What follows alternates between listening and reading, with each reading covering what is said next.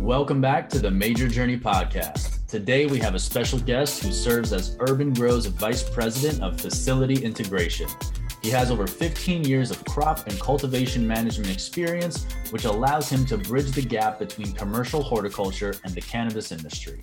As the team lead for cultivation space programming, he has worked with hundreds of cultivators across North America and Europe to develop innovative facility design and operational practices to deliver efficient and profitable cultivation facilities. And so without further ado, Lucas Targos, welcome to the show. Thank you for having me, Mike. It's a pleasure to be here. Hey, thank you for joining us. You have a lot going on. You got your hands in a lot of super important things in the cannabis space. So thanks for making the time. Lucas, if you can kind of just take us back to sort of day one and how you entered the cannabis space and what that journey and what that path looked like, I think that would be a great place for kind of get the conversation rolling. Absolutely. It's a bit of a funny story. So, I went to school at a small liberal arts college in Durango, Colorado. I grew up in small ranching skiing community here in Colorado, a little place called Crested Butte. Was raised by a dentist and a pastry chef, kind of two weird sides of the spectrum there, but no really ties to horticulture, agriculture, aside from, kind of the community that I was in, being heavily based in ranching and regenerative agriculture. And so when I went to school, I went to study environmental studies. It was a really great program there at Fort Lewis College. And I really had the ability to kind of work some other jobs. And I ended up taking a job at a very renowned restaurant, and I was a raft guide, and I was kind of doing that through the first couple of years of school. And, luckily the restaurant they had very good kind of practices, especially around locally sourced food. And so we were very well connected to some of the farmers and ranchers in the area, where we would buy a lot of our produce and protein for the restaurant. And lo and behold, that kind of got my foot into the door at one of the local farms. And I ended up doing an internship there, which led to a full-time position for about 2.5 years. And I kind of fell in love with horticulture and agriculture, and decided that's really what I wanted to do. It wasn't, in my dad's eyes, it wasn't his really clear path for me after, paying my way through school and kind of where the world was at that point.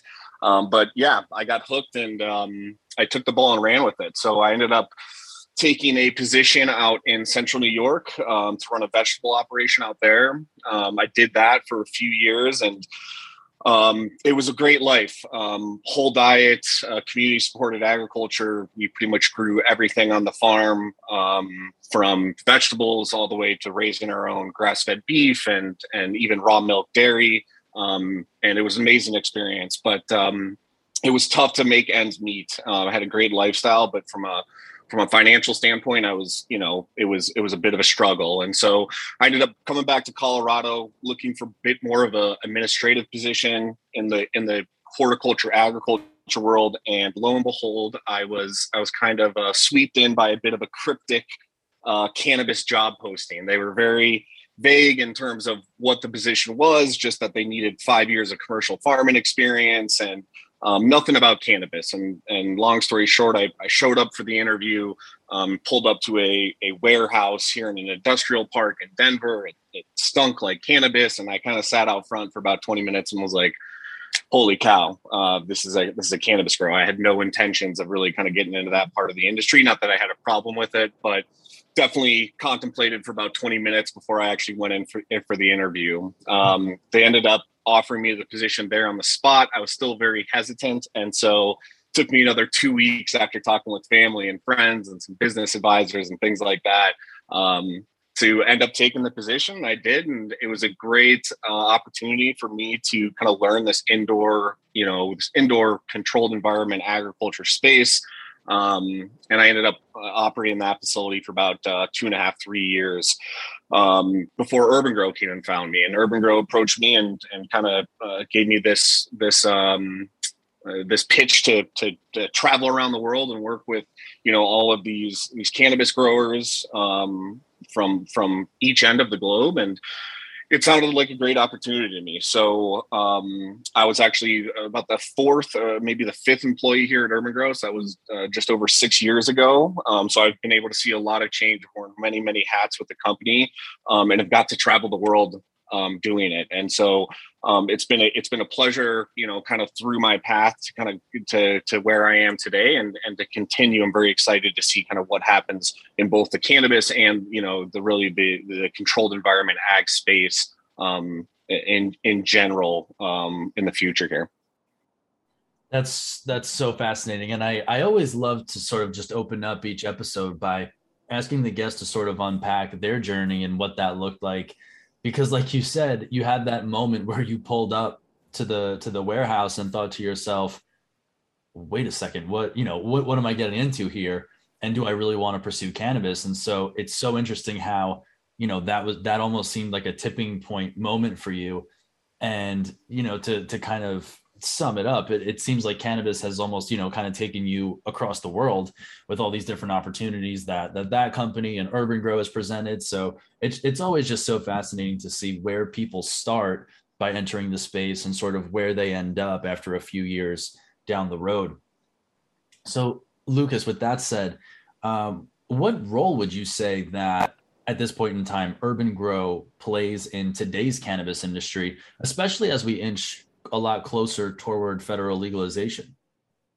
Yeah, absolutely. So, urban-gro, when we've evolved greatly, right? When I came onto the company, 6 years ago, they really started as a lighting company, and that was similar to my story in terms of, they had their sister company, which was Bravo Lighting, and it was really just commercial lighting. They did like the Denver Convention Center and some small towns in New Mexico and things like that. And they identified this paradigm shift over to LEDs, and with them being situated in Denver, in Colorado, kind of at the forefront of this cannabis movement, they obviously saw an opportunity there. And that's when they approached guys like me to really build out at that time what we were referring to as cultivation technologies. And that's just really the design of the systems for the cultivation facility specifically. So going past the lights, and that was a byproduct of the clients, the lighting clients really saying, guys, we love working with you. What more can you do? Right. And so that's what I was really initially brought into to really start our irrigation, fertigation, and controls design teams. And that's kind of where the foundation started of how we got to this evolution. Now, fast forward 6 years, what we really started with focusing on that fertigation, irrigation, and controls design. And through this journey, what we did is we actually acquired a mechanical and MEP engineering firm that has a very extensive past in indoor cultivation of cannabis and really the mechanical systems therein. We acquired them about 2.5-3 years ago. And then we just recently made our most recent acquisition was 2WR, which is a architecture firm. And again, they have a very extensive background, even outside of cannabis, but have done hundreds of facilities, both on the cannabis side with cultivation and dispensaries, processing facilities. And so, really what at its nuts and bolts, urban-gro is an architectural and engineering design firm. That's really what our foundation, our bedrock is kind of built in. But that bedrock is built up within our people, right? It's our experience and our knowledge, and really how we approach these projects. We're not here to be consultants or to claim we know what the best practices are. We're here to really leverage, our experiences, our past, and our knowledge, and what we've built up as a team to help really realize the vision that our clients have that we work with, right, and bring it into fruition in a very feasible, efficient, and hopefully speedy manner. Yeah, and I'm sure that takes a lot of just, brainstorming and critical thinking and different innovative approaches, especially, with federal legalization not here just yet, and, operators trying to expand across state lines and just overall expand business and earn more market share.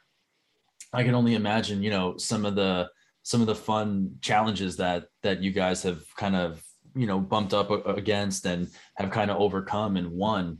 And so with all of those, new challenges and obstacles that kind of come our way, as all entrepreneurs do in cannabis, with the nuances of a nascent industry, what's something that you would say that you've kind of personally learned by participating in the cannabis industry that, looking back on it, maybe you wouldn't have necessarily picked up in a more traditional industry?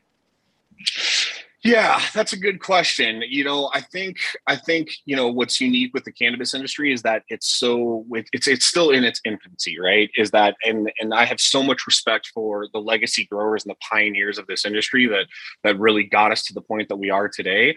And I think really it's much different than what you would see in traditional horticulture, right? There's a lot of, I always say that there's the comment that people use that, if you were to ask 10 growers what's the best way to grow, you would get 12 different answers, right? And as much as that may be a hindrance, I also think that's just a byproduct of kind of where the industry is at, right? We're still learning a lot of things and evolving not only in practices but also in technology, right? And that's really where I've seen the beauty of the cannabis industry, is that it's brought so much capital into this space, into this controlled environment ag space, that we've seen this push in technology and systems that's not only just benefiting the cannabis industry, but even just our global food systems, right? And so, I think the really interesting thing is kind of having this sort of dexterity around practices and methodologies that we're all still feeling out. What I would love to see a bit more of in the cannabis industry is a bit more open source of knowledge, right? Sharing of information, so that we can kind of expedite that process as we're kind of all moving through this evolution together. Yeah, all great points. And I'm with you. I think the technology that is being developed as we speak, and even if we just look back, 2, 3, 4, 5 years, and then put ourselves in the present moment, I mean, technology has really advanced the way that cultivators can operate, produce more profitable yields, and just run their business in general. So I think one of the things that a lot of us are really excited about is companies like urban-gro and all of the different innovations and technologies and new developments and the improvements in how they systematize certain things for cultivators. I think that's where things are going to get really interesting, and where a lot of us sitting on the sidelines are kind of focusing our attention to, because it's so fascinating to see, to your point, how the legacy market started years back, and sort of where this has, where the technology has taken us, so to say, over the last 5 to 7 years. Yeah, absolutely. It's been a really interesting kind of movement, and to see the evolution of technology. I think the one caveat there is that with that also comes there, for a lack of better words, a bit of snake oil as well too, right? I think that you also need to tread lightly, right? And that's both in terms of claims that are being made, but also just with new technology and vetting things out. I think that there's some really the most innovative growers that we've seen, and these can be mom and pop boutique shops, all the way up to MSOs, are the cultivators that are really at least focusing a bit of their attention into research and development, right? And I think that's what really helps drive the need for new technology, and expedites kind of the process in which we procure and develop this new technology. Yeah, and Lucas, would you say that more, as time goes on, more cultivators are more interested in research and development and kind of reinvesting capital back in to their operations to sort of improve their existing systems and processes and how they operate? Yeah, it's a great question. So, it's interesting. There's a very interesting dynamic within the cannabis industry, and I always refer to it as really the owners and growers dynamic, right? And it's this kind of this push-pull routine between owners of these facilities and the growers that actually operate them, right? And on the owner side of things, and we see this a lot, especially being on the design and engineering side, is that owners obviously want to optimize canopy and optimize production, right? Whereas the grower may be more focused on refining processes, right, and becoming more efficient, and to do that, they may need to leverage some of the space within these facilities for those research and development practices, right? So I think that's where we see the most of it coming from, is from the grower side. I would say, we're probably close to getting to the majority where most cultivators these days are requesting at least some sort of R&D room or rooms within their facilities. Where we do see a bit more pushback on that from the owner side of things, especially when we're talking about states that, have written regulations around, canopy square footage, right, based on licensing and things like that. They don't want that to be eaten up within R&D space. And so, I think it's a bit of finding that happy medium of, how we can kind of leverage these buildings and leverage that space and the regulations therein to kind of, find those nooks and crannies where we can put these R&D rooms and then give these cultivators the tools to be successful in operating those R&D rooms and just going to the basics of, the scientific method and trying new things. And then, like I said, sharing that information with the community and those around them. Wow. That's a great perspective on that. And so, Lucas, for listeners who might want to connect with you or the urban-gro team in general about, something like that or anything else related to improving their cultivation and operation, what's going to be the best way for someone to reach out to urban-gro? Yeah, absolutely. So, we have our general website, which is urban-gro.com. And then we're on all social media platforms, Instagram, Facebook, and you can reach out to our website. You can also send, myself an email or sales an email. My email is lucas@urban-gro.com or sales@urban-gro.com. Reach out to us. We're always happy to, even just to discuss projects in the early stages. We don't have to have contracts signed, things like that.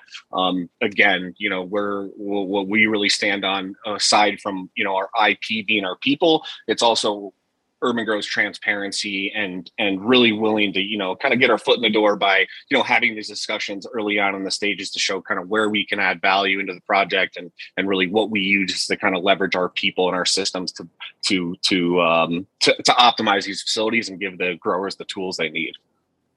Yeah, I appreciate that too. And big kudos to urban-gro too for taking that approach, like you just described, Lucas, because a lot of times folks will say education is needed in the cannabis space, but they mostly refer to it on the B2C level. And I think especially on the B2B level, and especially in that niche or that pocket of cultivation, I think education is needed across the board. And so I just want to applaud you and your team for kind of stepping up to the front of the plate and being that voice and shining a light on some of those resources and being so willing, right, to provide education and knowledge and information to people who want to take their operations and cultivations to the next level. So thank you again just for taking the time out to come on the show today, and for the whole urban-gro team being so willing to kind of share that information and play a pivotal role in moving cultivation forward in the cannabis industry. Absolutely. Yeah, I really appreciate that. And it's been an absolute pleasure. And I really appreciate you having us on the show today. And yeah, look forward to listening to more of your podcast and kind of seeing where the industry goes together. Right on. Right on. Well, that'll do it for this week's episode of the Mejer Journey Podcast. We will catch you all on the next episode. Thanks for listening to today's show. To check out more great cannabis podcasts, go to podconnects.com. Here's a preview of one of our other shows. Hi, I'm Gary, and I invite you to discover the Cannabis Podcast, a bi-weekly podcast focused on a Canadian's cannabis culture. I would be the Canadian, and my cannabis passion and culture has been building for 5 decades. I share that passion for this wonderful plant in every episode, through conversations with cannabis advocates and enthusiasts, stories about the ever-changing legal environment, and some hands-on testing of product in a segment I call Cultivar Corner. The Cannabis Podcast, a Canadian's cannabis culture, one toke at a time.